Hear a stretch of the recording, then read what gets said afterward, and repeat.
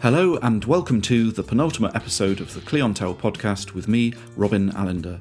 And this week I'm going to be speaking to some former members of the Clientele, original drummer Dan Evans, guitarist and songwriter Innes Phillips, and multi-instrumentalist Mel Dracy. So it's a bumper edition, and because of that I've decided to split it up into two parts. So in part one you can hear my interviews with Dan and Innes, and in part two, which should be next up in your podcast feed, you can hear my chat with Mel. If you're listening to this episode the week it comes out, then you can catch the band in Paris on the 1st of October. Head over to theclientele.co.uk for more information. But for now, please enjoy my chat with Dan Evans in the first half of this episode and Innes Phillips in the second half. Dan, you're resplendent in a Clientele t-shirt tonight as well, I can see. That's right, yeah, I'm towing the party line this evening. What era is that t-shirt from, is it? That's a good question. I actually don't remember exactly. I think it's sort of circa, it must be 2011, 2010, sort of that kind of era. Nice. And you just said before we started that you're still really good friends with everyone from the band and you live quite close to them, etc. Yeah, so apart from Innes, who's emigrated to Australia, the rest of us are still kind of within it's quite a small radius of each other within sort of North London. So, we meet up socially quite often.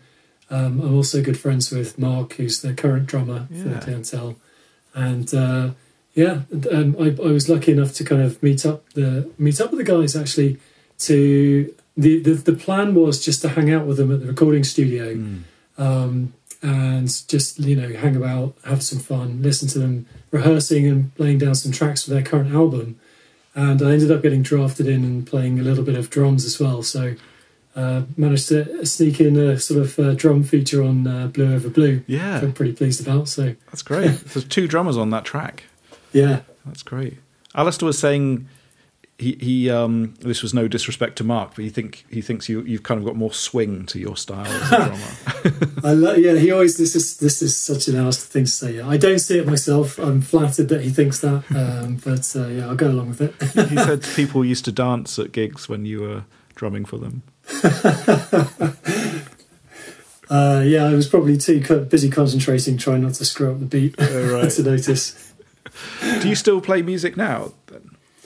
Off and on. I mean, I've still got the original drum kit that I used to play in the band back in the day, where we were, when we were sort of doing nights around London in various venues and things. And I've never got rid of that drum kit. It's still quite well tuned, despite being outdoors in a shed for several years at a time now. It still actually sounds pretty nice when you play it. But I play the drums occasionally, not as often as I'd like to. I've got an electric guitar downstairs and a bass guitar as well.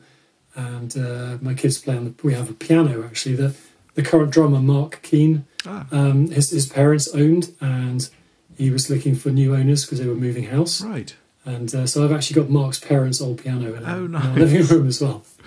Yeah, I had a good chat with Mark. He's got some interesting piano stories, including recording a demo on Christine McVie's piano for the new album, which is a great story.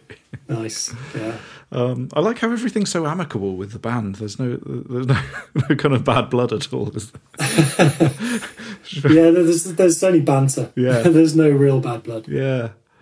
So has it always been like that, your friendship? Has there always been, like, what was it like when you first met everyone at school in Fleet? Yeah, I mean, this is going back quite a long way. So Innes and Alistair I've known for a number of years. So you'd have to go right the way back to kind of junior school, which is where I was first aware of them. Right. And, I don't remember us being very close friends. Like, we were always kind of amicable at school, as far as I can remember. And then I moved overseas with my family. My dad got a job overseas for a number of years, and so I left the school where we all attended. And then when I came back, that was the moment that I remember the friendships really strongly forming at that point. So I would have been, 14, 15 at that point. And coming back, I remember being in in a history class with Innes, and Innes and Alistair, I think, had already formed a friendship of some sort, and quite quickly my friendship with Innes extended to Alistair as well, and before long I was kind of invited into the inner circle of this kind of musical adventure that they were starting, and asked to be like a drummer, air quotes, because we didn't have a drum kit. Right. I couldn't play the drums. I'm not quite sure what the basis of that invitation was on. Was it based on shared kind of musical tastes, things you were all listening to? A little bit, yeah. I'm sort of embarrassed to repeat what those musical tastes were at the time, but yeah, a little bit. Really? I feel like you guys, from talking to you and James and Alistair, it feels like you've always had a very specific taste in music. None of you had like a dodgy heavy metal phase or anything like that. No, definitely not that I'm aware of anyway. Yeah. I think probably my musical tastes were still forming, and I think probably James and Alistair's and even Innes's were slightly maturing at a slightly faster rate than mine had been. Mm. And I think my friendship with them was sort of igniting an interest in music in me around about the same time. So it's kind of why the formative relationship was quite such a strong bond, was because it was that kind of tribal adolescent period where things are rapidly changing and you're discovering new experiences and new tastes and things. And through them, I think I probably was introduced to a lot of psychedelic 60s stuff, 13th Floor Elevators, Love, Jimi Hendrix, things like this. And there was a very strong kind of interest in sort of 60s era music. That was coming from I remember both from Innes, but particularly from Alistair as well. Mm. That was part of the friendship forming there. I think that was it. Yeah. I suppose is that unusual music to be getting into as a 13, 14-year-old? I mean, what were other people listening to at the time? Yeah, not that. Yeah. That's definitely, you're right. So I think I saw myself as a bit of an outsider within the social group at school. Yeah. And I think I identified strongly with Alistair and Innes because they didn't appear to be following the crowd in any way. I wouldn't say they were outsiders. They weren't particularly... they didn't stand out as particularly awkward or anything like this. They were both, Alistair especially was a bit of a raconteur, always has been, a bit of a charismatic type. So, he was always quite funny. Right. And Innes was too. So that the humour was quite central to things, I'd say. Yeah.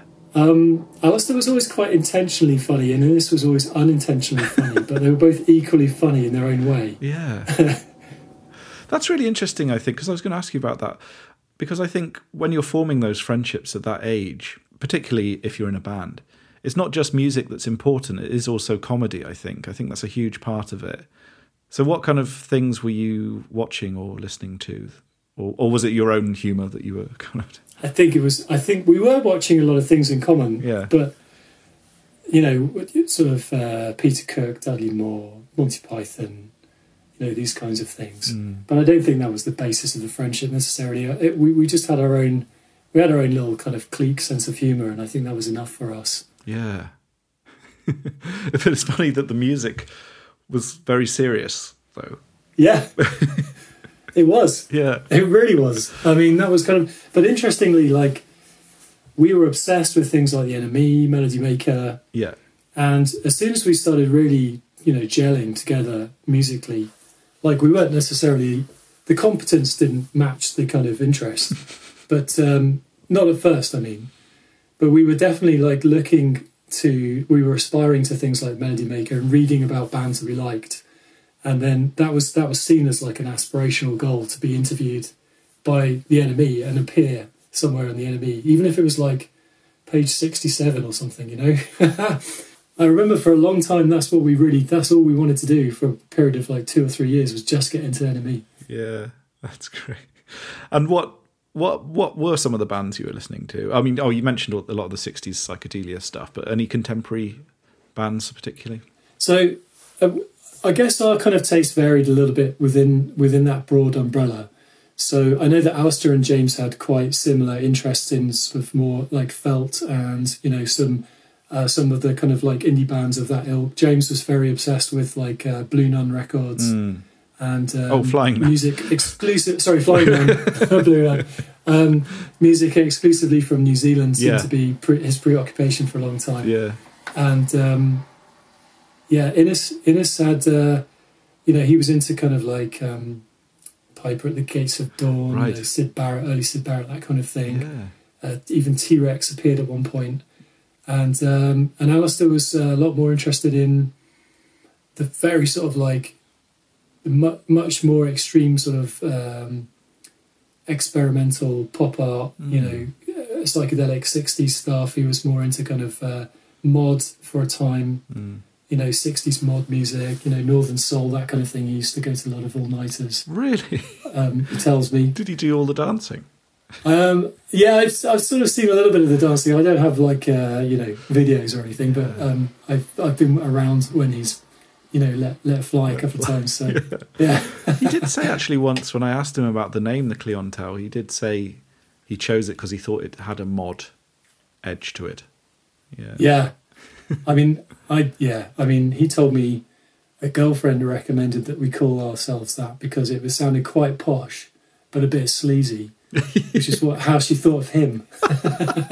Posh and sleazy. That's great. I love it's interesting, isn't it, the way that you said James being really into all the New Zealand bands. It's kind of an exoticism about being into a scene from another country, maybe. But it's interesting that maybe there are people kind of thinking the scene in Fleet sounds very aspirational now. People in New Zealand are obsessed with the Clientele now. Yeah. But Alistair's talked a lot about growing up in Fleet and how that has influenced his songwriting. Yeah. What was your experience of growing up there? Fleet was a very sort of affluent and safe playground. You could travel around between people's houses without fear of, traffic collisions on your bike or nefarious types hanging around. It was a very safe, still is. Like my mum still lives there, and I go and visit her. And even today, like compared to London, it just feels like there's hardly anyone there. Right. And there's just fields, and you can just walk for miles and not see people and things. So it's perhaps not quite as deserted as we felt like it would have been back then. Now it's a bit more kind of built up. There are new housing estates that have popped up all over the place. There's a few more people. But certainly it was this kind of... We always, especially as we got a little bit older and were allowed a bit more freedoms by our parents and we could travel and things. And then we discovered that we could get to London and back in a day and visit all the record shops and the clothing shops and buy sunglasses from Camden Market or whatever. And suddenly we could emulate the bands that we admired, by dressing and wearing the same things that they did.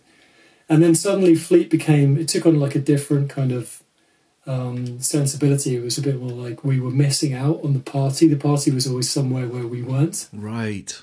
That seems to have a big presence in Alistair's songs. Yeah. This idea that there's absence and there's something else going on somewhere else or something, Yeah.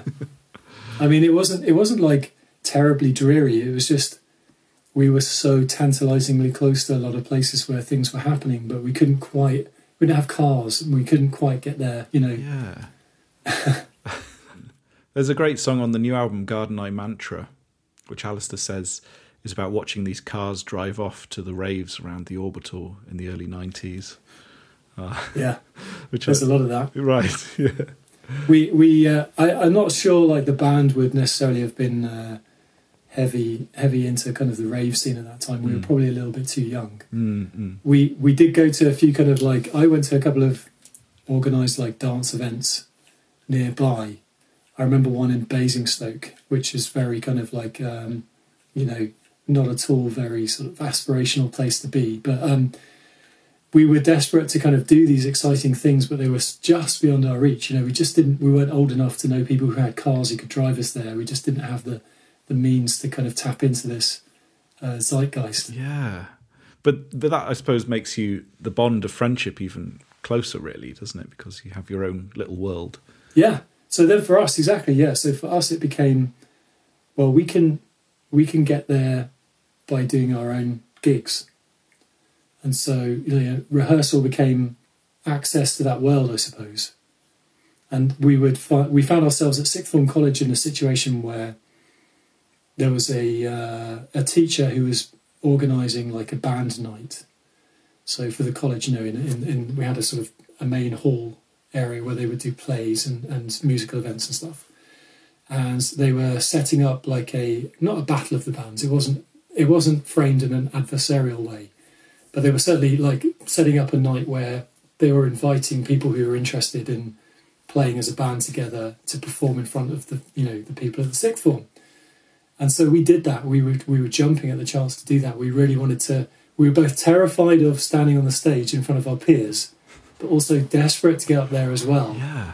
Because that's what we were convinced. That's what we always wanted to do. And so, like the first attempt was disastrous because we were under rehearsed, so we hadn't practiced enough. There was no PA. We just had our amps. Yeah. And the drums weren't amplified, and all the levels were completely wrong. You couldn't hear anyone singing. Yeah, yeah. All you could hear is like crashing cymbals and bass guitar, and then like somebody in the distance shouting. It was like terrible sound-wise. It sounds very familiar though, by seeing bands at that age for sure. Yeah, but it was really exciting. It was a really kind of like I felt like elated afterwards, even though the general consensus was that was probably the worst thing that had ever happened to us. But it's quite good being the drummer in those situations because you just hide behind the cymbals. Yeah. I don't know. I don't know how Alistair does it. To be honest, it's a kind of bravery that I don't possess. Right, particularly singing. Yeah, I think. Yeah, for sure. Yeah. But did you find when you were doing those early gigs that the music is very delicate, so it's not always going to work, I imagine, in a school disco kind of environment? No, it didn't. We crashed and burned. It was horrible. Wow. Yeah. But actually, what we did then was realise probably actually we do need to rehearse a bit. So we went off and we rehearsed and we got a little bit better and a bit tighter. And I think Alistair was probably motivated to write some more songs, and maybe Innes did too, off the back of that. And I think it was they used that as fuel, I think. Yeah. So you mentioned those early rehearsals, and you didn't have a drum kit. Am I right in saying you used a chest of drawers? Is that right? Yeah, yeah. So we used to practice in a kind of space in the loft above the garage of Innes's parents' house, and there was just some old furniture lying around in there, and we didn't have a drum kit. We had the promise of a drum kit during the school holidays, but it wasn't the school holidays yet, and so we just had to make do. We were impatient, and we wanted to start recording things.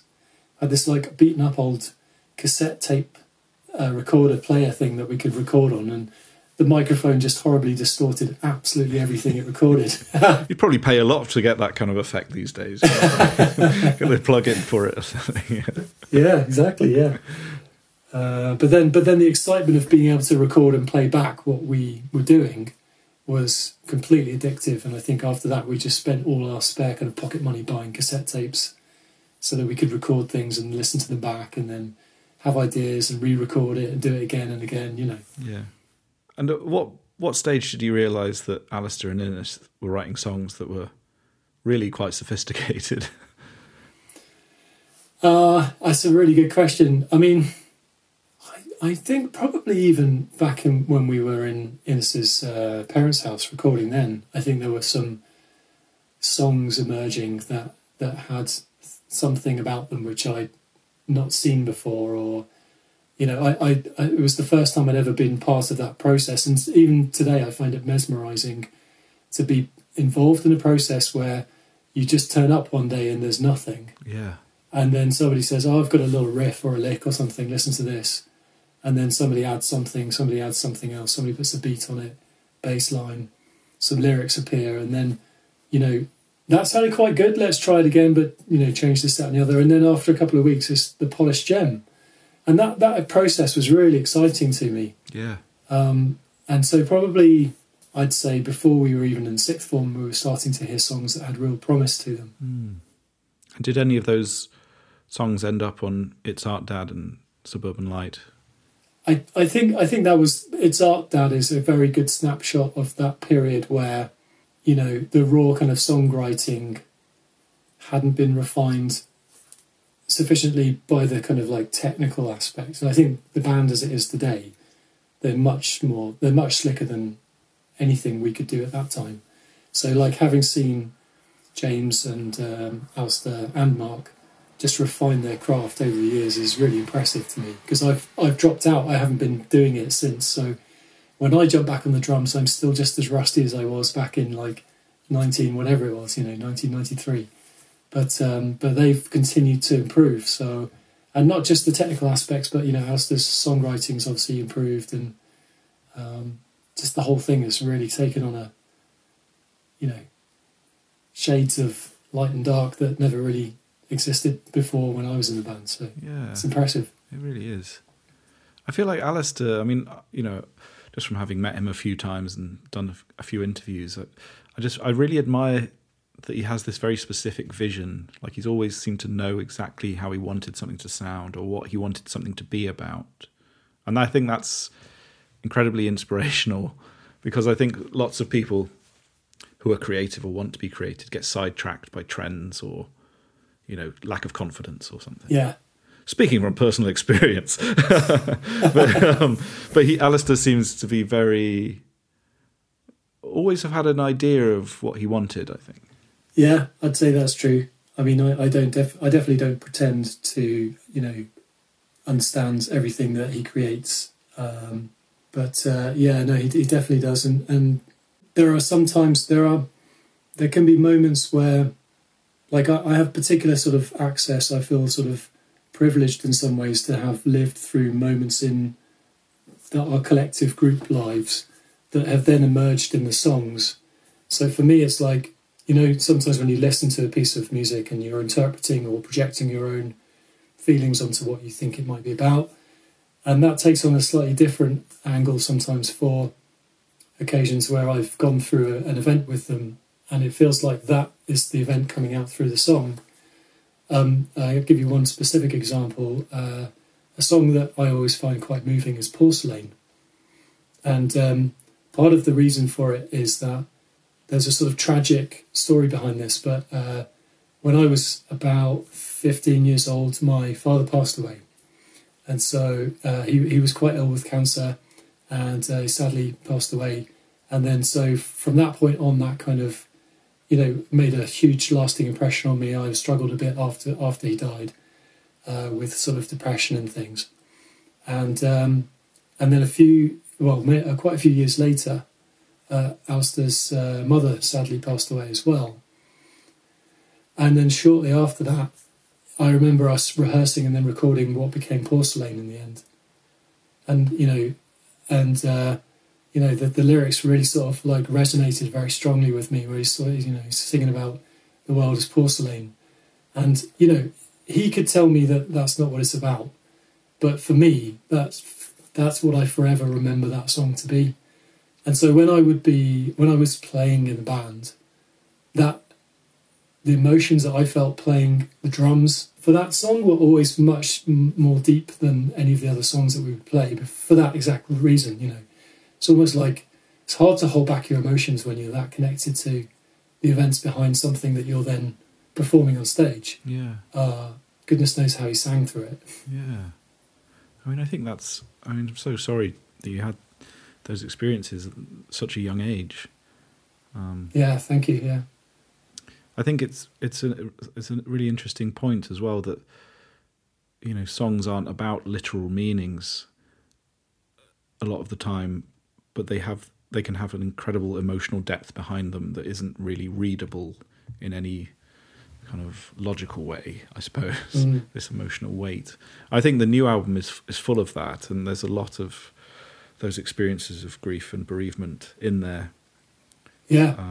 Submerged with quite opaque lyrics at times, but it's all there underneath. There's a huge emotional weight to it. Yeah. But it's not, I don't want to kind of be too down on it. There's a lot of other stuff that's perhaps not quite as bleak. Yeah. But certainly, what I'm trying to get at is there was definitely sort of a feeling of closeness in the band.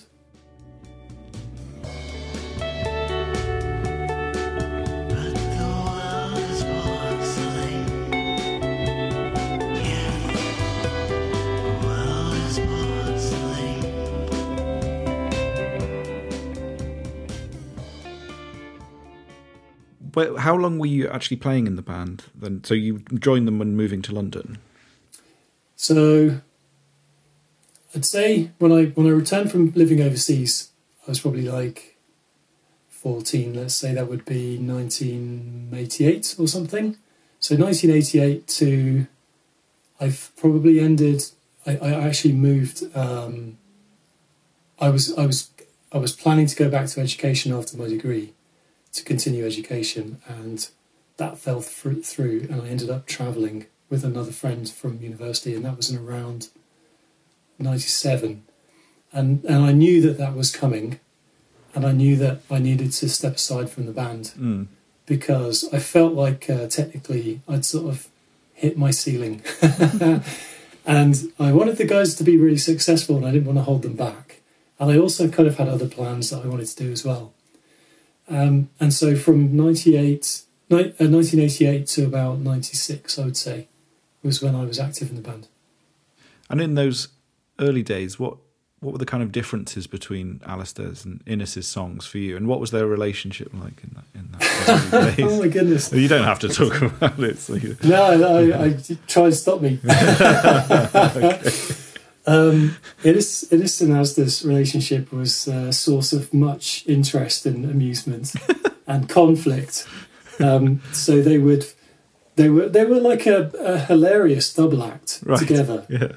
But they also kind of infuriate each other a little bit and used to fall out and make up and fall out and make up. And then they would, 1 minute they would be best friends and they would be, like Lennon McCartney, they were super tight, And then the next minute they wouldn't be talking to each other, and then the rest of the band would be trying to patch things up for them. Wow. And, I think I don't know, I think it was maybe a little bit of creative competitiveness. They both were sort of jostling for position in terms of like whose songs were going to be featured more strongly, more prominently. Alistair had very clear ideas of, like you were describing, clear ideas from the beginning of what he wanted to do. Innes, had probably quite a productive, creative side on occasion, and then sometimes he would go for a while and not really have produced anything, and he would be happy with that, I think. So, yeah, they're very different, like almost, I wouldn't say polar opposites, but they were very different characters, and they used to kind of like be quite volatile as a pairing. But honestly, those two together have, like, I can't think of any other two humans on earth who can make me laugh quite as much. Really? That's so cool. Oh, that's so nice.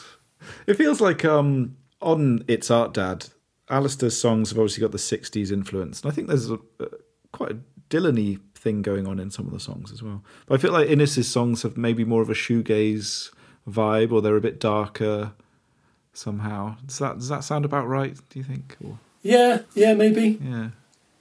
I mean, it's hard for me to comment, to be honest. I'm perhaps not the best qualified to comment on these things, but I guess for me, Innes was perhaps a little bit more open to some of the more shoegazy kind of bands that I would have been listening to myself. I was very focused on which bands were producing drum beats that I liked. Very kind of shallow, self-centered drummer's view of music at that time. But I think Innes was perhaps more inclined to listen to some of those, and Alistair would be much more, no, this isn't what I'm into. I'm listening to, whatever. I can't think off the top of my head, but whatever kind of 60s bands he would have been into at the time. Yeah. What's the name of the band that did Transparent Day? Do you know that song? I mean, very big... sorry, I'm just going to have to... Oh, the West Coast Pop Art... Yeah. Sorry, I'm playing it. The West Coast Pop Art Experimental Band. I think that's a huge influence, isn't it? Exactly. That would have been the sort of band that Alistair would have, I would have found out about from Alistair, perhaps. Yeah, sure. Do you have any favourite songs from It's Art Dad? Good question. The first song was Gravenwood, so that was a funny one because it became a bit of a signature song for Innes. And it then became a sort of running gag where when Innes wasn't in the band anymore, we would turn up at clientele gigs and the audience would be like shouting, "Graven Wood, play Graven Wood," which wasn't really, it was a kind of like a nudge, nudge, wink, wink kind of joke with Alistair sort of thing. But I always really enjoyed that song. It was one of these kind of ones that Innes just kind of knocked out one day, right? And it didn't really seem to. It just seemed to come around pre-formed. Yeah. I mean, it was interesting. We just kind of what we played the first time we rehearsed it became the same version that you would hear on that recording or any live gig where we played it. But your question about when did the bands first start to produce songs that perhaps seemed a little bit more sophisticated? Dear Jennifer, I remember being one of those, and The Evening in Your Eyes as well. Yeah, I think that's my favourite from the album. That's a beautiful song, and it just sounds like some lost 60s hit as well. Yeah, no, exactly. I think there were alternative titles as well. A lot of our songs kept morphing from one title to another. So it's I sometimes know songs by a different title that it's not listed by on the album. But I think The Evening in Your Eyes, I seem to remember we played at. It was a pub somewhere in North London. I forget which one it was now. It might have been the Bull and Gate. And we were doing a sound check. And one of the other bands that were playing did their sound check, and we were listening to their song, and we were just kind of thinking, yes, it's okay. And then we got up and played The Evening in Your Eyes. And I remember the other band, when we got off, we were very focused on not messing it up. But then when we got off the stage, the other band were like a bit stunned. Right. I remember them looking a bit stunned as if to say, oh, damn, we've got a competition. Wow. That was a great moment. I think that was like the first moment where I actually thought, you know what, this band has maybe got legs. Yeah. The backward play wasn't stepping to a crowd. Kiss your face through the darkening night. The evening in your eyes.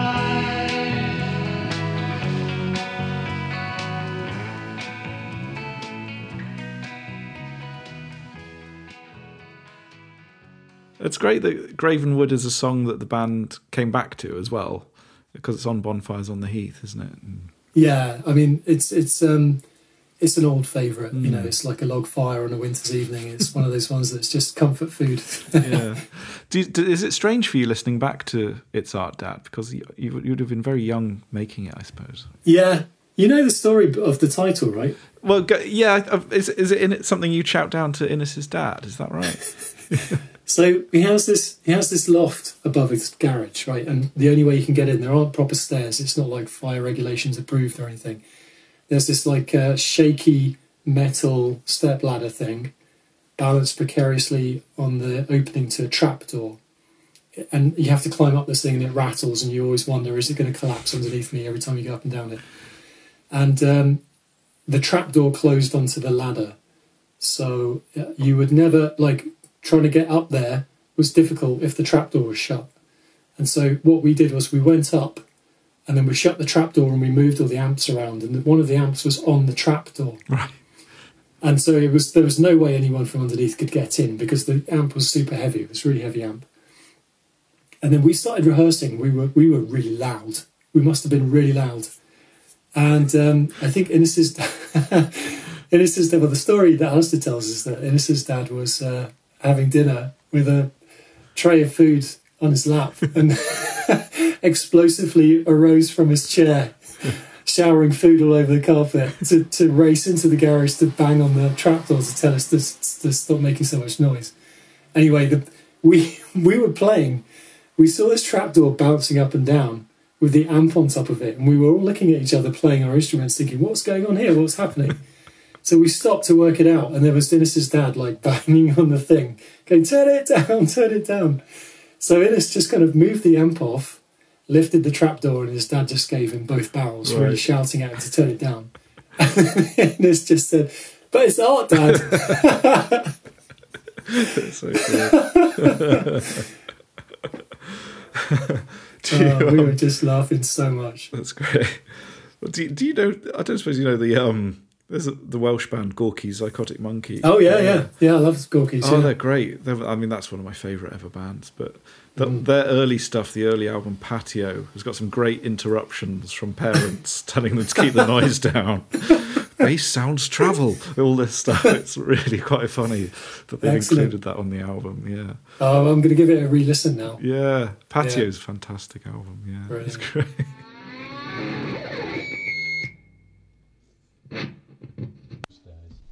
That is your last warning. It does not need to be that loud, especially the bass, which I explained to you not 4 hours ago.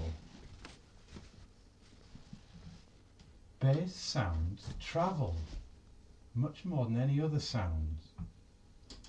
You don't need that volume in a room this size. That is your last warning.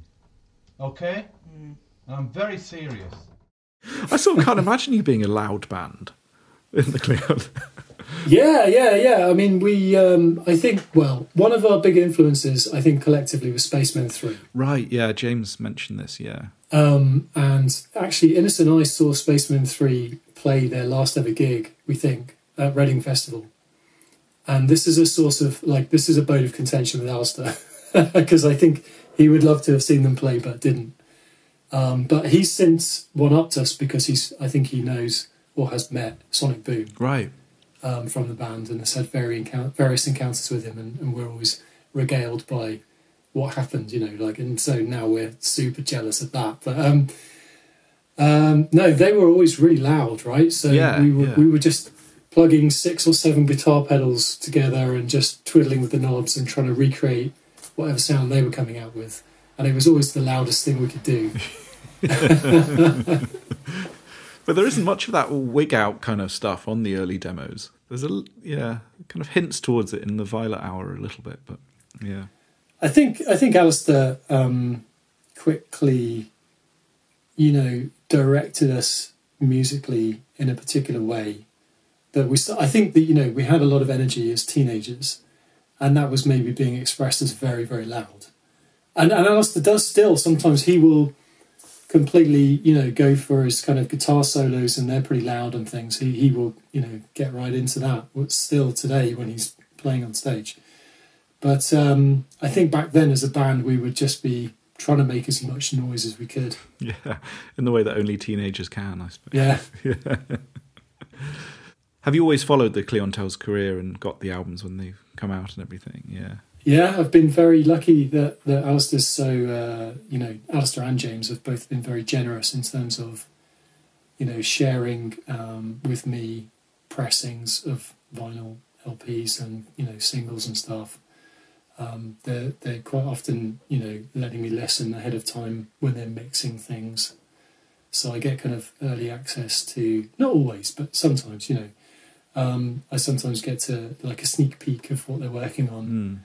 And this certainly was true of the latest album. When I got to hang out at the studio, I could hear what they were playing and mixing. So I've tried to keep abreast of what they do. Whenever they've played in London, I've tried to always, go to the gigs. It's quite a good opportunity to meet up with friends that we haven't seen for a long time who also follow the Clientele. So, I've tried to.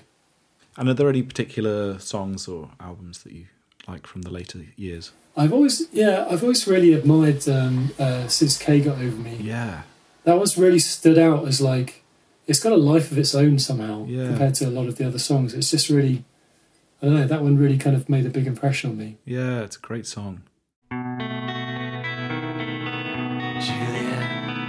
I get on my knees,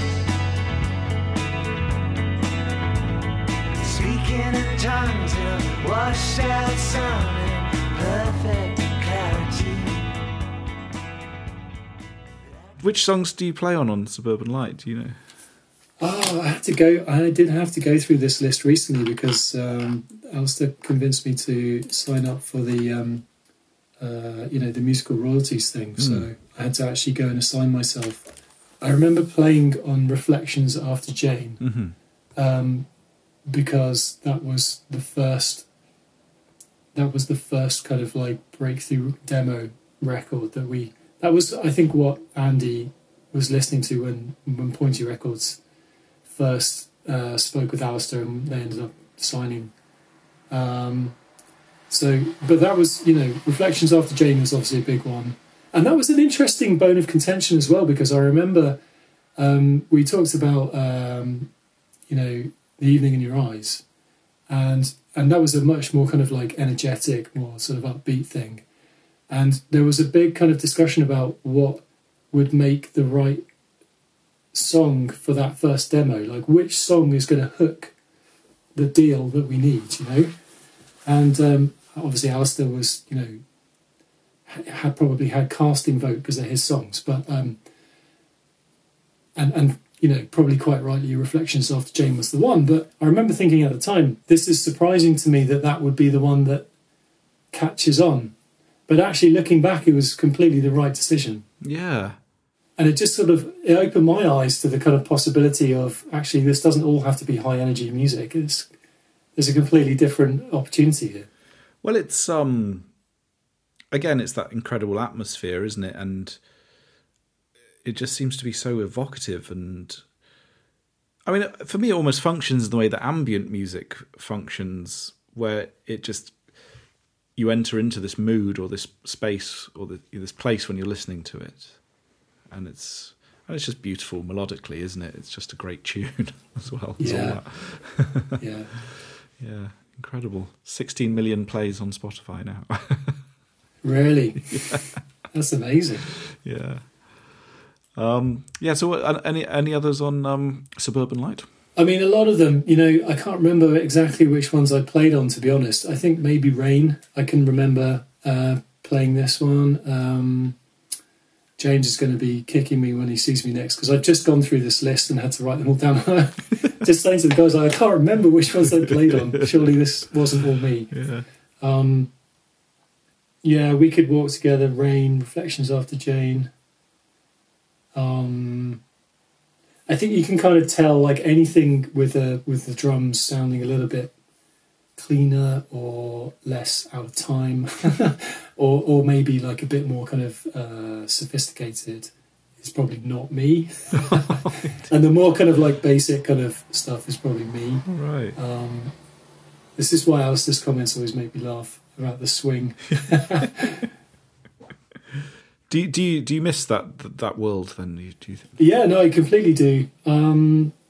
Having a creative outlet is something that I value quite highly, but sadly I don't really have that many these days. So I always jump at the chance to collaborate with the guys if they're ever interested in having someone drum for them or whatever, shake a tambourine. It's just nice to be involved. Yeah. But I still kind of like, I've got a guitar at home and I still noodle around. Yeah. I remember, February Moon was actually a collaboration between Alistair and myself. Right. So I was trying to play chords that were particularly hard for me to reach on the fretboard. And I don't even remember exactly which chord it was now, but I was able to reach across the fretboard wide enough to play a chord that sounded quite nice, and progressed it into another couple of chord changes that Alistair quite liked. And then he eventually just said, you know what, why don't I put some lyrics to this and then a tune over the top and we can record it. Yeah. And that's eventually what became February Moon. Great. Oh, that's a beautiful song.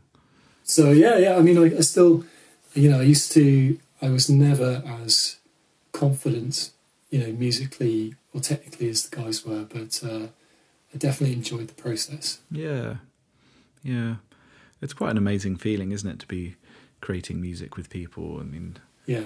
I remember when the band I was in, when we would practice and we'd come up with something, it was such an amazing feeling. You just almost hope, you had this absolute mania, we need to record this now because what if we forget it? And it was this incredible feeling of, really wanting to capture something, because it was that feeling you described of having come up with something from nothing, Yeah. It was, some of my favourite memories really of playing with in a band and things.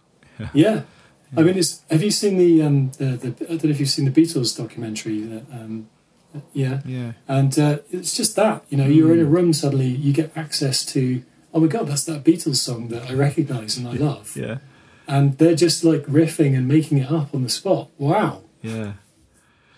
But you definitely get something from, from obviously the sheer amount of time the Beatles had spent together. But, I mean, there's something similar going on with obviously what you guys had, that you'd obviously practiced so much together that it had forged an incredibly close relationship. Yeah. Yeah. Alistair's got very good non-verbal communication on stage, by the way. Oh, really? So when it comes to like timing and nods and like, now, that kind of like, non-verbal stuff. Yeah. I felt like, at our kind of peak when I was with them, that kind of intention always came across really strongly, and I felt like it always added to the performance. But then we would always have this like running joke in the band that everybody would get it, but Innes wouldn't see it. And then he'd just carry on playing and everyone would have stopped. Well, so he'd give you little nods about dynamic changes, like play this a bit quieter, or that sort of thing. Yeah. Or, like the timings of like, chord changes, or, middle eight, or, how many bars to play before the song cuts dead or something like this,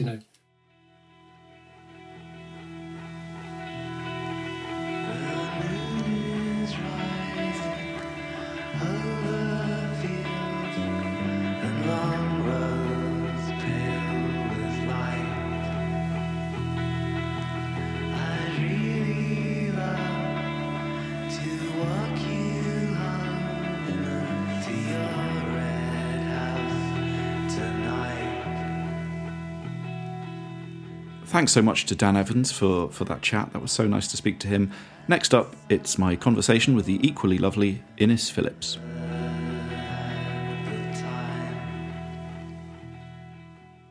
Innes, how are you? I am doing very well. Thank you for inviting me onto this, Robin. I'm excited, and I've been racking my brain to try and remember what happened, because a lot of it was a long, long time ago. Yeah, it must be strange to cast your mind back all those years. It really is, and as we'll go into a bit of detail, there was a fair bit of booze drunk in those days. Oh, really? And you're over in Australia at the moment. When did you move out there? I am the back end of 2004, so I've been here almost 20 years now. It's definitely had an effect on your accent. I can hear. So I hear. I think I'm stuck somewhere in the middle. I did last time I went back. We did a gig in London. And I think I stood up there and went, "Hey, how's everyone going?" in a particularly Australian accent, which just had everyone falling around laughing. But yeah, for me, it's pretty normal now. That's great. So when did you first become interested in music? Was there a particular record that you fell in love with when you were younger? So I think before getting into the music, 'cause Alistair and I, and obviously the rest, we grew up in the time of Stock Aitken and Waterman, where there was lots of musical entertainment, but there wasn't really much music happening. I think I remember at the age of 7 going home and telling Mum and Dad that I wanted to play the guitar. Nice. So for some reason they bought me one. So that was the start of it. And by pure coincidence, really, Alistair was actually at the same music teacher at the time. So we'd go along there. I think usually it was one-on-one lessons, but I did bump into Alistair occasionally.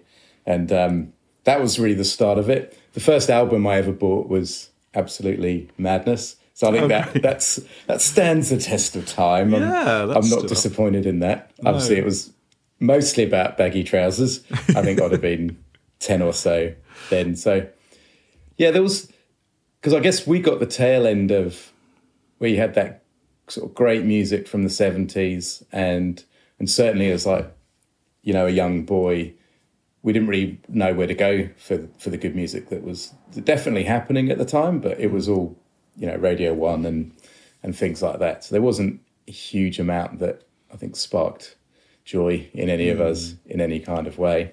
Did you follow Alistair by going back to the 60s music as well then, or was that? Oh, look, we fell into that fairly quickly, but now Alistair may dispute this, and these are my recollections, is it was actually quite... astounding to a number of people. It was actually the Pixies song "Monkey Gone to Heaven," right? That that we sort of first bonded over and literally went, hey, I've heard this great track on whatever it was, MTV back then. And we were like, yeah, it's cool, isn't it? Let's form a band. And that's how I remember it. Alistair may disagree, but I don't even think it was necessarily the Pixies so much as that was the first probably, real and fresh music that we'd heard. So it was, I think, just that awareness of there's other stuff out there, and it was a bit rawer and a bit more real. Yeah. But that's really interesting because Alistair's, when I've spoken to him, he's always very resistant to saying he was ever into any heavy music or any loud music. So it's interesting to hear that it was the Pixies that first got I think together. it was. Yeah. Like I say, it was a long time ago. I give him the right to dispute that, but that's my memory of it. But I think we did like the heavier music. So, God, I'm trying to think now. There were bands like Mercury Rev and Spiritualized that we got into that did have a pretty big sound. Yeah. Again, he'll shoot me now. I think part of the move towards the softer side of things was just we weren't able to sing the really heavy stuff. We didn't have that big rock voice, so we naturally sort of segued to softer things. And look, I think by that time we really had locked on to things like there was, Nick Drake was unsurprisingly a pretty big influence, but even Pink Floyd, we cast our net widely. In those days it was the time of mixtapes that your friends put together for you, so there was no curated way of getting into all the different types of music you liked, and you'd literally spend half your pocket money on an album that we never actually listened to in the shops. And I'm now thinking back, did we miss a trick with that? And we could have listened to it. So you'd buy an album and you'd listen to it to death and back, and often or not, you wouldn't even admit that you didn't quite like it because you'd spent so much of your money on it. So yeah, we had to really invest in those decisions, didn't you? It was hard to work out which one to buy on the Saturday. Yeah. No, definitely. And because I was thinking, what to talk about for this. And yeah, the loss of the mixtape. I think we can do that in Spotify, but it's not the same. And it's, that took real time and dedication in the past to set those up. Alistair's talked a lot about growing up in Fleet and how that affected his songwriting and his outlook. And he talked about this idea that when you found like-minded people, you formed very close relationships with them because it felt like nothing was kind of happening in this town. Oh, yeah. Is that fair? Yeah. Yeah, it was... don't underestimate the boredom of the suburbs to sort of to drive you into investing all that time and effort in those things. And it was those early days we were really bad, Robin. Like we were not good. Everyone has to go through that apprenticeship stage. Absolutely, yeah. Like I think we started off as a joke band, just making sort of silly noises and singing probably rather mean songs about classmates. But that was our beginning. But there was literally not much to do where we were, and I think we weren't very good at fighting. We tried that. We both did martial arts. We both did Laogai Kung Fu really? For a few years. We hadn't met genuinely scary people at that point in our lives, and we didn't realise that we would never be the tough people because I think just wasn't in our makeup. So we tried that. There was the kids would go up and they'd hang out in I think there were Civic Centre. Mm-hmm. Geez, that's a blast from the past. They'd hang out there smoking cigarettes. That's probably when we all started smoking as well. Yeah. And you and Alistair were very close then. Dan Evans talked about how you had what sounds like almost a symbiotic relationship, lots of, maybe a shared language, I imagine, or private jokes and things. He also talked about how funny you were together. Yes, I guess that's not for me to comment. Oh, really? Okay. I think, look, yeah, absolutely. We were definitely, pretty close then. And I think as we got more and more into the music, it was sort of largely him and I driving it, probably more Al.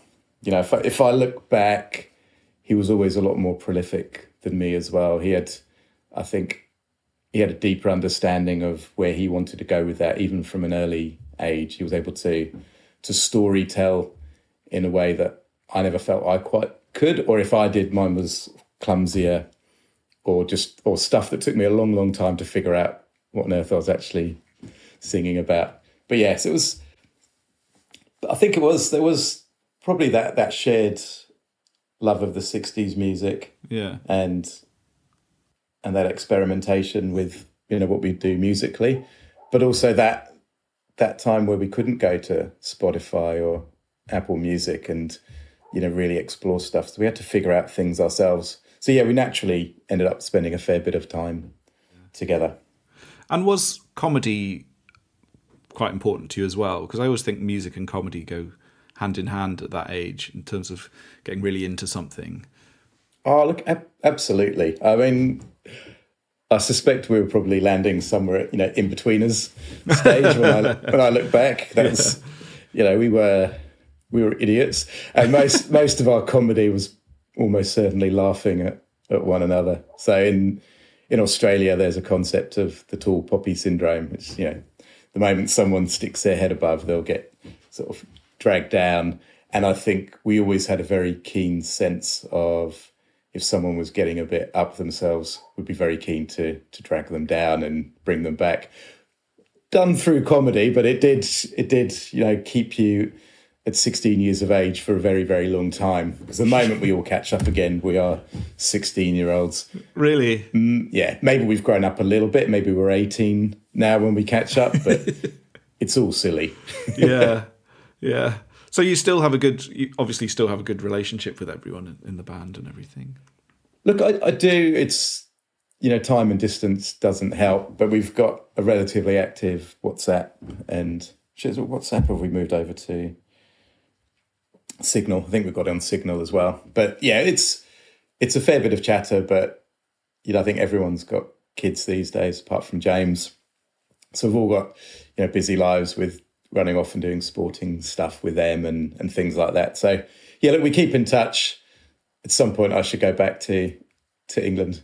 My wife Sarah's Australian, but she's very keen to go back and very annoyed at me for delaying on that.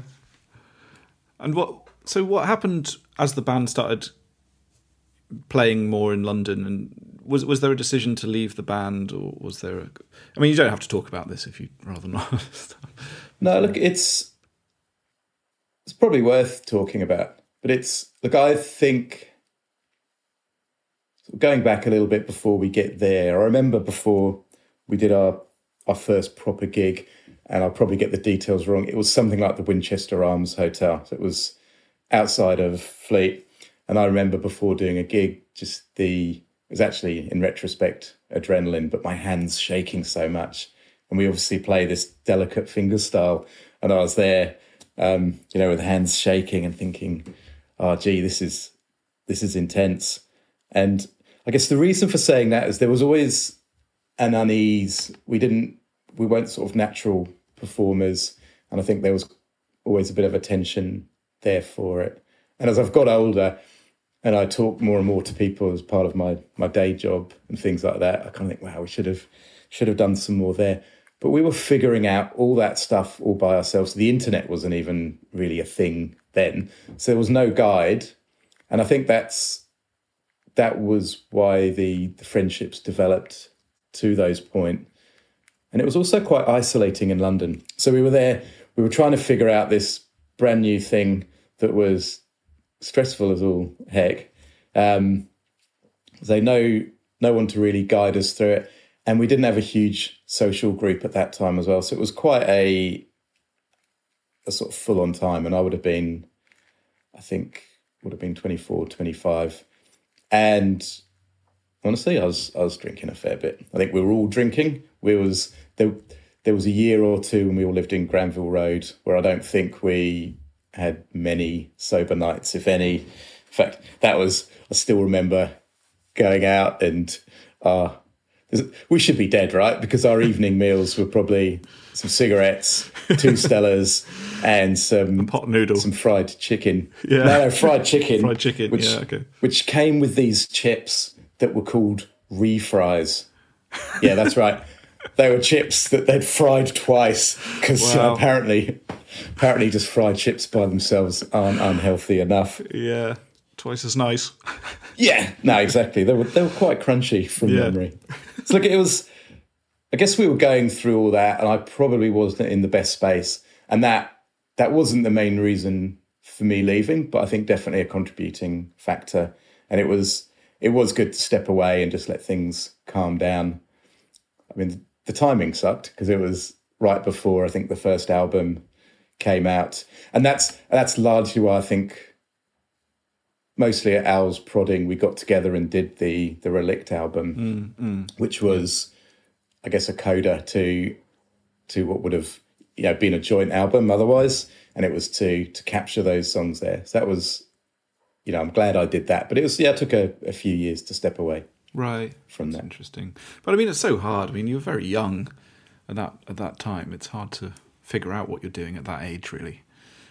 Oh, it was. I mean, and most of our decisions were made over a beer, and we had to, it was, to this date, probably one of the most vivid times of my life. It was a relatively short time, but yeah, we'd go out and we'd have all these plans, and even now, sort of 25 years later, still sort of quite vivid, where we lived, how we lived, and things we talked about. It's like, we'd go out and brainstorm about how to do gigs better, and everything's like, let's get a big sheet up there with a light behind us, so we're just standing in front of it, and all those different ideas about how to do different things. And definitely I think we were very fond of the Beatles then as well. So with the whole, Sgt. Pepper's, how that was sort of really reimagined music for a lot of people, we were experimenting with that as well. So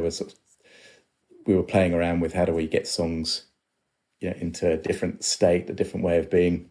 I think Al's pretty successfully continued that on.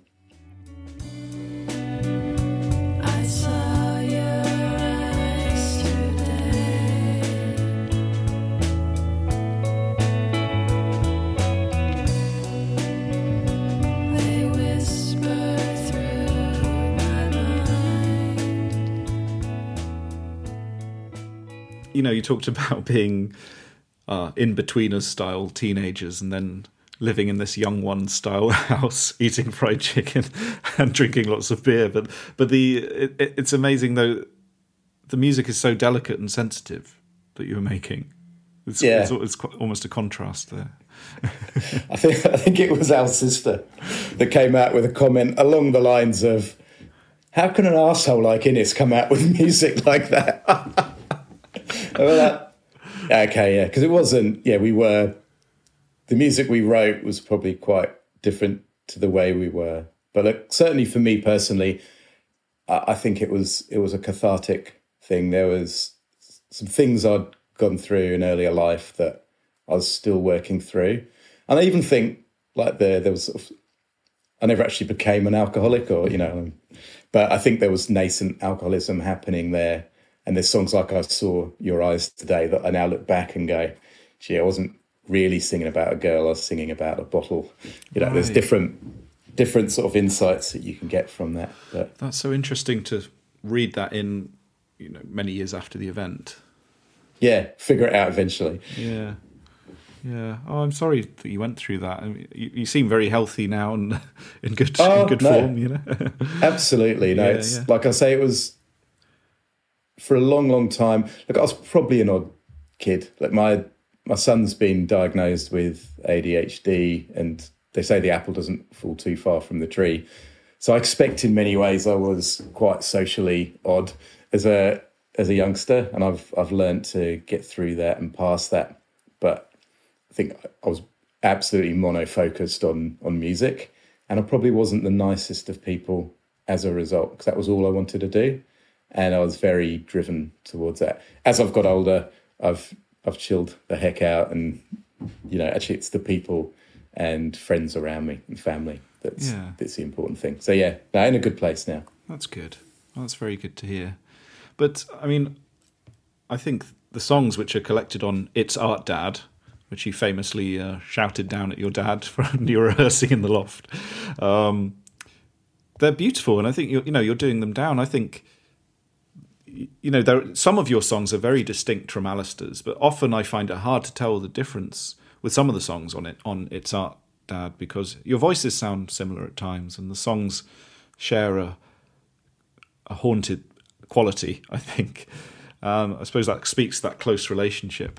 Were you collaborating on songs, or were you finishing each other's songs, or were you kind of competing against each other?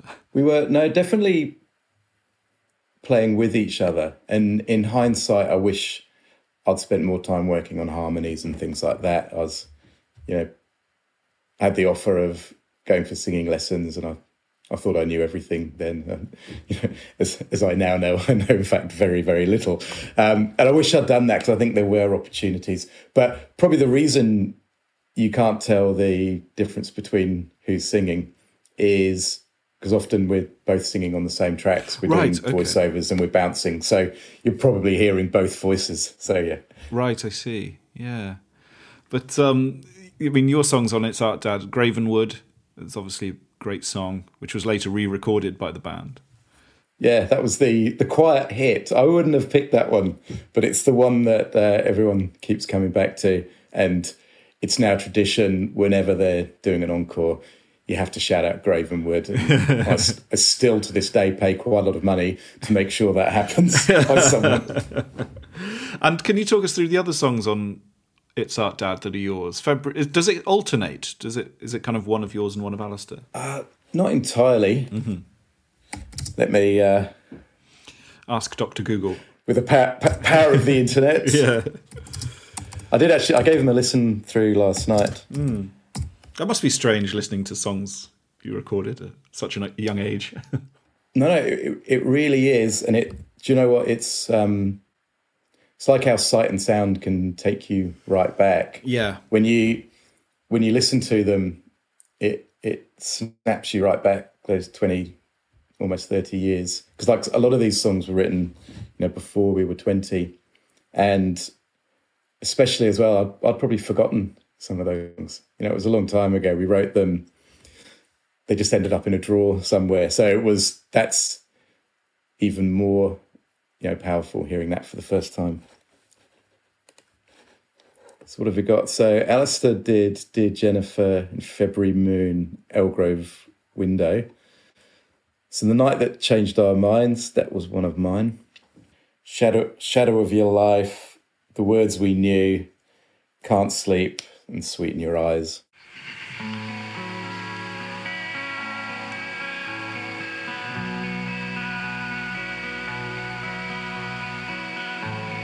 Sweeten your eyes, the moon is rising high tonight.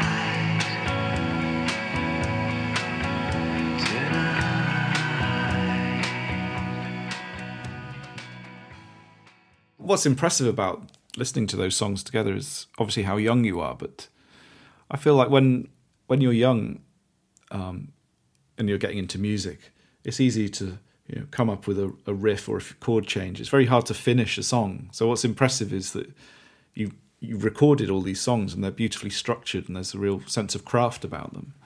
Well, thank you. I think Alistair probably had a different experience. For me, I think, I don't know if I was a natural songwriter, and you just get into these states every now and then where it all kind of clicked in. And it's usually when you had to do something else, like you're about to run out somewhere and you just pick up the guitar for 2 minutes and then you're locked on. But when it happens, there's nothing like it. It's an amazing feeling, but it's very ephemeral as well. Like for me, it never lasted that long. And I'm in awe of people like Gavin Baker from Billy Mahoney, the way he could, I'll say it now, he could write a tune the way you and I could have a conversation. He could just a natural, song master. He'd just churn it out. For me, it was a lot more fleeting. but beautiful for all that. So when it happened, you grabbed it with both hands, knowing I had 5 minutes, 10 minutes, 15, and then whatever it was I was trying to get for. That was as far as you got. So it happened usually fairly quickly and not at all, on demand. So, and I think that added to the stress as well, right? So I was there young, I had no discernible skills outside of music. I was working for £5 an hour through Manpower, just doing really sort of data entry style jobs. So I had no plan B, and I was writing maybe 5-6 songs a year. So it was tenuous, springs to mind. What was Alistair's rate like at that period? Because it felt like he was writing a lot. Yeah, no, I think Alistair he was a lot more prolific than I think. Yeah, if it wasn't one a month or once a fortnight, he was getting them out pretty quick. But that, I guess the first songs there, they were the ones that didn't make it onto Suburban Light or the Relict ones. And honestly, we probably just forgot about some of them. It's not that we went, gee, that's not good. And I know when this first came out, Al and I were talking about some of the songs and going, oh, wow, how did we forget about that? Again, don't know. A lot of beer was drunk. So, what are your favourite songs of yours on It's Art, Dad? I have, because I mentioned it's cathartic, so I don't tend to listen back too much, and I didn't really love my voice, so I prefer some of the songs on the Relict album where we've got the other people singing. But if I had to pick one, it's going to have to be Grave and Wood, right? Yeah. Is it my favourite? No. Maybe Sweeten Your Eyes. Yeah. Out of those ones. I really like, you mentioned that earlier, obviously Nick Drake being an influence. There's something lovely about finger-picked electric guitar. So did you play in the same style as Alistair then, where you were finger-picking rather than strumming with a plectrum? Yeah, absolutely. So we were both classically trained, and I think that stuck with us. Alistair did definitely experiment more with blues-style riffs, but I pretty much stuck to fingerstyle. Yeah. To the point that I actually had a semi-acoustic, so I didn't really play the electric guitar too much, though the odd gig I'd pick one up. Yeah. But yeah, mostly acoustics. I feel like your songs, when I'm comparing them with Alistair, although I said sometimes it's hard to tell the difference, but I feel like your songs are more based on repeated looping chords, and they're maybe more effects driven or mood based. And I feel like I can hear maybe more of an American influence of the Velvets or Galaxy 500 in your songs, maybe more than Alistair. I definitely like the Velvets. I never really listened to Galaxy 500. I know Alistair likes it. My musical taste is widely different, and I mostly listen to electronica and trance and stuff these days. Oh, really? Right. Okay. So, I think I'm mostly, I guess, melody driven, and I think you can find a melody in so many different things. But that repetitive is probably tied to that ephemeral nature of my songwriting, which was once it was gone, and whatever I was left with, plus some tips and tricks about how to then pull that together. So I have to check out the Relict album. There was a few tunes on there that didn't repeat too much, but they were super short. They were like 1 minute 40. Yeah. Let's move on to the Relict album. So this is Tomorrow Is Again, came out in 2003. And you mentioned there that it was a sort of coda to those early years. Yeah. So how did the album come about? So that was, I think, largely, it was Alistair, and there was Julian Hyde, who Julian I've lost touch with. So if he hears this, Julian, I hope you're doing all right. But I think Julian did a single with the Clientele, and he was sort of looking around for doing a bit of an album. So Alistair sort of put us together, and we had a sort of drink and a chat about it. And I think by this point I'd taken a bit of a break away from music, and like part of probably not being in my comfort zone earlier, I was probably more controlling about what should happen, even though, or probably especially though, I wasn't very good at it. So I think by that point, I'd relaxed a little bit more, and the going in position was to treat it as a collective, and to the point I'd really give the melody and the lyrics, and then everyone else could do whatever else they wanted. Right. So Mark Keane came up with the piano on Along the Avenue that I still love. Oh, I love that song. I would never have thought of that. And it was, I think it was, the weird thing is working in tech now and in agile delivery, which is very much about embracing the team. It was like a beginning step towards that. And like, I loved that experience. And I think it took the pressure off me for something I wasn't very good at anyway, and let people really shine, because we had all these great musicians around us that, you know, were in the sort of community, and it was so lovely to do it all with them. Mark Keane was absolutely instrumental with this. So it was in his basement. He gave up, you know, evening after evening. It was at least one evening a week.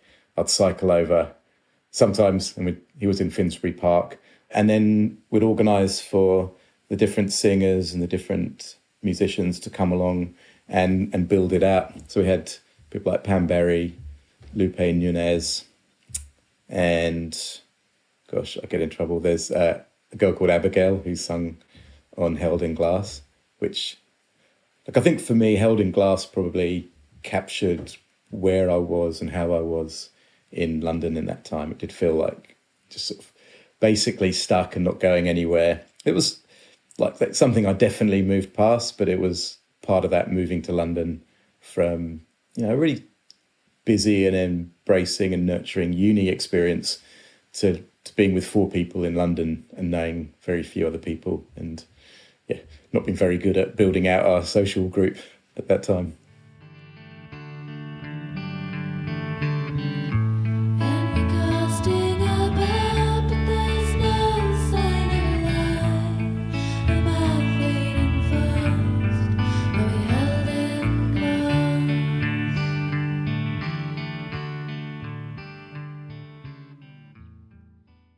The Held in Glass definitely, I guess, captures a feeling. Like for me, that was, I still, like at that point I was living in, not Muswell Hill, I'd been moving to Stoke Newington by that point. And that was how I felt about a lot of it. So it was, but no, I absolutely loved doing that album. Were you recording stuff remotely? Were the guest musicians doing their voices on, you know, in America and sending you files? No. Or were you doing it all there? Right. No, God, it was all lo-fi. It was all, I think they had a reel-to-reel 16-track. They'll probably tell me it was bigger and better, but it was, no, it was all purely analog. Yeah. I think I didn't really know too many people in the States to get into that with them, but it was, just the people in the community who we got to know. And I think it was through the clientele, meaning people like Tim Hopkins, who was tied into a lot of that. And that's how I actually met my then girlfriend, now wife, that time spent with you. It was largely about, so, you know, that worked out. We're 20 years next year. So. Oh, congratulations. Thank you. And what about Pam Berry from Black Tambourine? Was she in London then at the time, or was she? Yes. Yeah, no, she was sort of one of the sort of best friends of Sarah, my wife's, and sort of I cobbled her into a lot of it. I think she wasn't happy with the key that I was playing some of the stuff because it didn't suit her voice, but I just couldn't do any. I was limited in that. Yeah, she and Lupe, Alistair's partner, was singing together, and I liked it because I thought it gave a whole new dimension, a whole new sort of way of being for that. Well, yeah, Along the Avenue, I think that's just such a beautiful song. I think that, Mark's piano just works amazingly in there, doesn't it? Didn't it? Oh, yeah, just lifted it. Like I say, I wouldn't have gone there myself, wouldn't have known how to, but I'm so glad he did.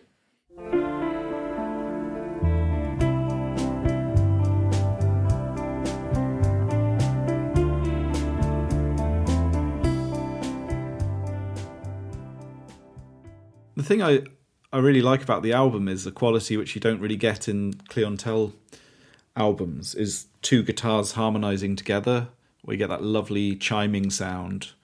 I think that's a really beautiful part of that record sound.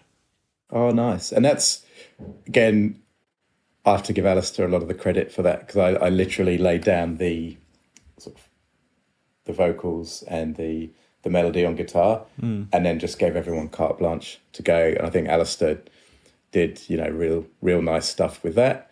And yeah, like just a bit more relaxed, a bit more experimental, maybe. Yeah, that's a really good album. And there's a lovely song on the album called Childlike, which seems significant because there is this naive quality that seems important to yours and Alistair's songs. Does that make sense? Am I on the right track with that? Yeah, no, it does. It's difficult to know how much to say about that one. It's in many ways, it's not my story. It's probably about me being very naive when I was, sort of mid-teenager, and trying to help someone that, I was in no way, shape or form able to help. Right. But okay. Too naive to know that. Oh, that's interesting. But mysterious, but interesting. But yeah, not my story.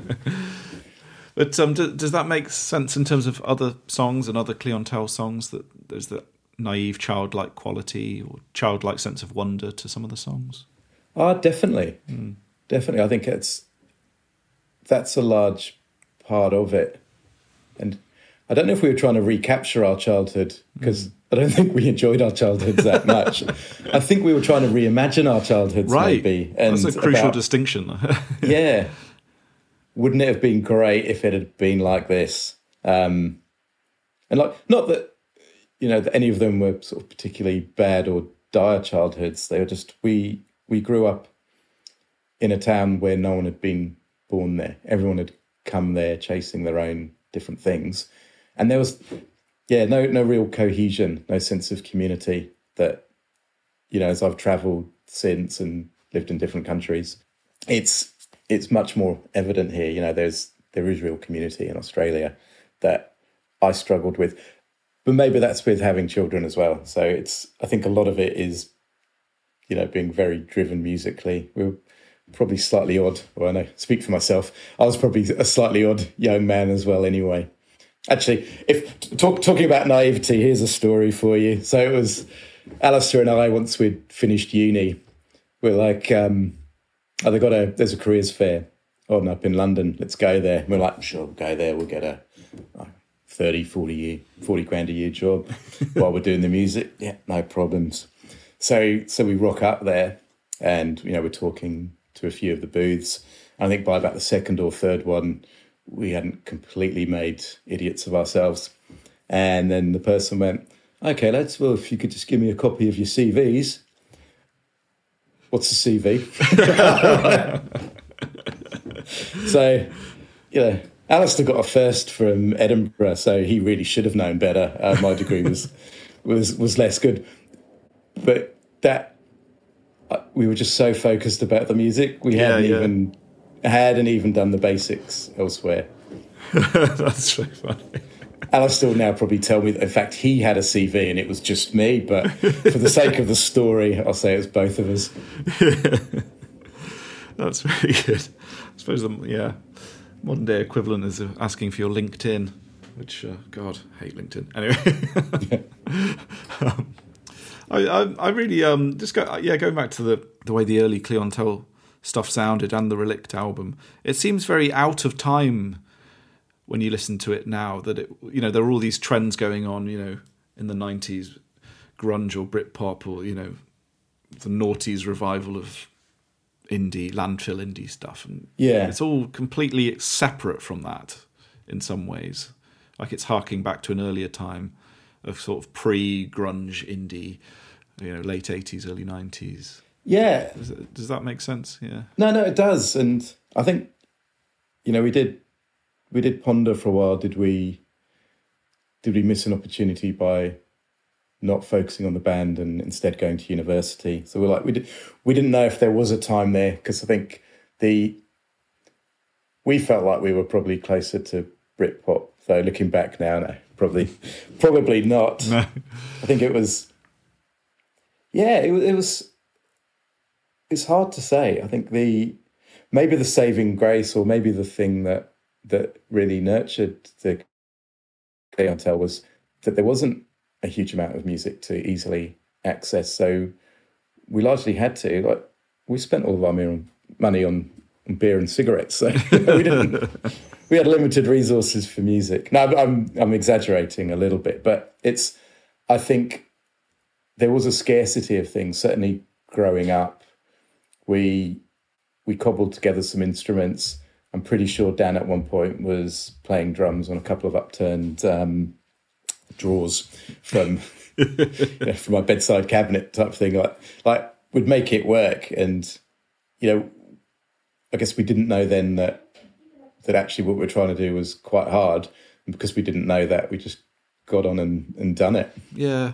Well, I find it really interesting. I find that whole era interesting, particularly when you think about a genre like shoegaze, which is now incredibly trendy. Is it? Yeah. Oh, wow. But in the 90s, when Britpop came along, the music press was so negative to a band like Slowdive. And it's remarkable to think of now. It's actually quite cruel, really, to a band like that.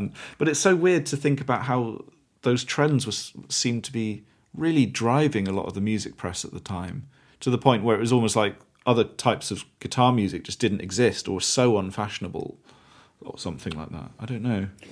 Yeah, and maybe that's that naivety that you've picked up on, that we didn't realise what we were doing wasn't going to land, and it took a long time for that to get out there. But it was a naivety with sort of some quite awesome benefits, because seeing what the clientele have gone on to do very easily we could have become and done something generic, or I'll speak for myself, probably I could have done that. I think we can see with Alistair, he's got a significant body of work behind him and is pretty consistent and cohesive. So he's got a bigger story to tell that he gives people glimpses of through his music. So I loved how he could give you a snapshot and, with relatively few words, evoke, like you say, a different time or a different way of being. Yeah. The lyrics are extraordinary, really. Have you heard the new album? Yeah, I've been listening to a few songs. It's good to see them step out and do some more experimental type things. And I think it seems to be landing really well. So it's getting a lot of notice. It was like I do look back and I listen to the clientele, and I do wonder why it wasn't bigger, because it's his own body of work that stands together so well, and I think it does stand at least side by side by a lot of the the modern classics, if not higher. But yeah, never quite nudged up there. So hopefully this will be the one for them, because it's been a long time coming. Yeah. Well, they certainly have a devoted following, but yeah, I suppose in terms of that Radiohead level or something, to use an example like that, But I think there's something to be said for having that, small devoted following, although that's easy for me to say. But. Yeah. I think it's not being able to make a living out of it. But, yeah. But that was, I think, by the time we did the Tomorrow Is Again album, a lot of the sort of ease of doing it was the fact that it was strictly part-time, strictly hobby. So I think by that time I wasn't looking to make a living out of it, and that took a lot of pressure off, because you do have to be careful when there's something you love passionately. If you're going to do it for a living, that can be poisoned, because you'll make compromises and sacrifices that wouldn't necessarily be within your control, or the things that you want to do. Yeah. Whereas when you're not depending on it for a living, you can do exactly what you want to do. Definitely. I think that's something you can hear in the new album, and I think for sure the band struggled with doing that new album every 2 years thing, which they did for a decade, more or less. Yeah, they keep threatening to stop, but then they keep going, which I think is fantastic and keeps a lot of people happy. Yeah, as well, definitely. And what about you? Have you got any more plans to do music yourself? Look, yes, I just don't have the time. Yeah. So my brother-in-law Adam does a lot of dancey stuff. I'd get the genre wrong, and so he's lent me some gear. So I've got like the Ableton software. Nice. And that's a rabbit hole. I could. But the reason I'm holding off, I've spent a few very enjoyable days doing it.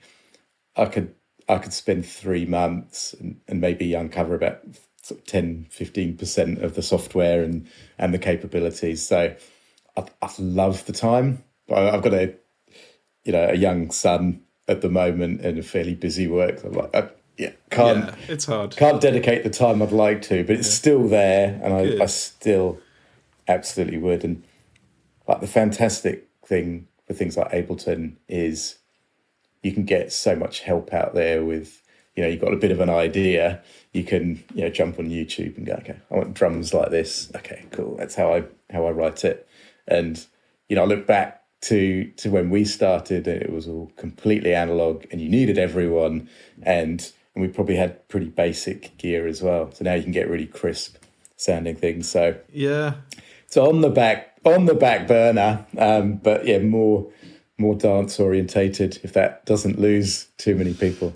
But I mean, you say that, but there are people who probably pay a lot of money to make an album sound like it's Art Dad. So it's it does come through. Yeah, the quality's not always there, and that was. Oh, I love it. Oh no, it's good, but it's murky in places as well. And if I recall correctly, I think an awful lot of that we'd all finished uni, and that was really all the songs that we'd written from the ages of about 16, 17 through to 21, 22. And we're on the dole then, and just buying cheap gin and tonics and drinking them in the room above the garage where I slept and was our rehearsal studio. And yeah, we sort of hung out there, and it was probably only 3 or 4 weeks. Feels like it was longer. We recorded a lot of that, and then then the real world started to intrude, and we got paying jobs and things like that. God, I hate the real world. Yeah. Do you still play the guitar though, or have you gone purely to the dance side? Yes, but not as much as I should do. I should play a lot more, and yeah, I don't. I need to get back into it for sure. And even if I do dancey music, it would probably involve a fair bit of guitar, because it'd be silly not to. That's great. Oh, and well, but yeah. Final question: What's your favourite memory of looking back at all the time you spent making music with Alistair? I think, well, obviously it was Alistair, Dan, and James. Look, I think the best times were when it was these kids from Calthorpe Park School that we had this sort of crazy idea and we all played together. So that was, it started off with Dan, Alistair, and myself, and then we went to sixth form. We got James along. I think those times were probably in many ways the best times because we had so much in front of us.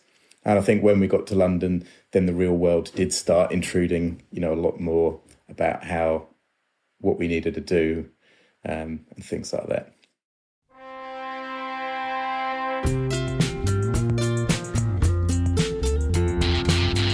Thanks so much for listening to part 1 of episode 9 of the Clientele podcast. Please head over to part 2 to listen to my interview with Mel Dracy.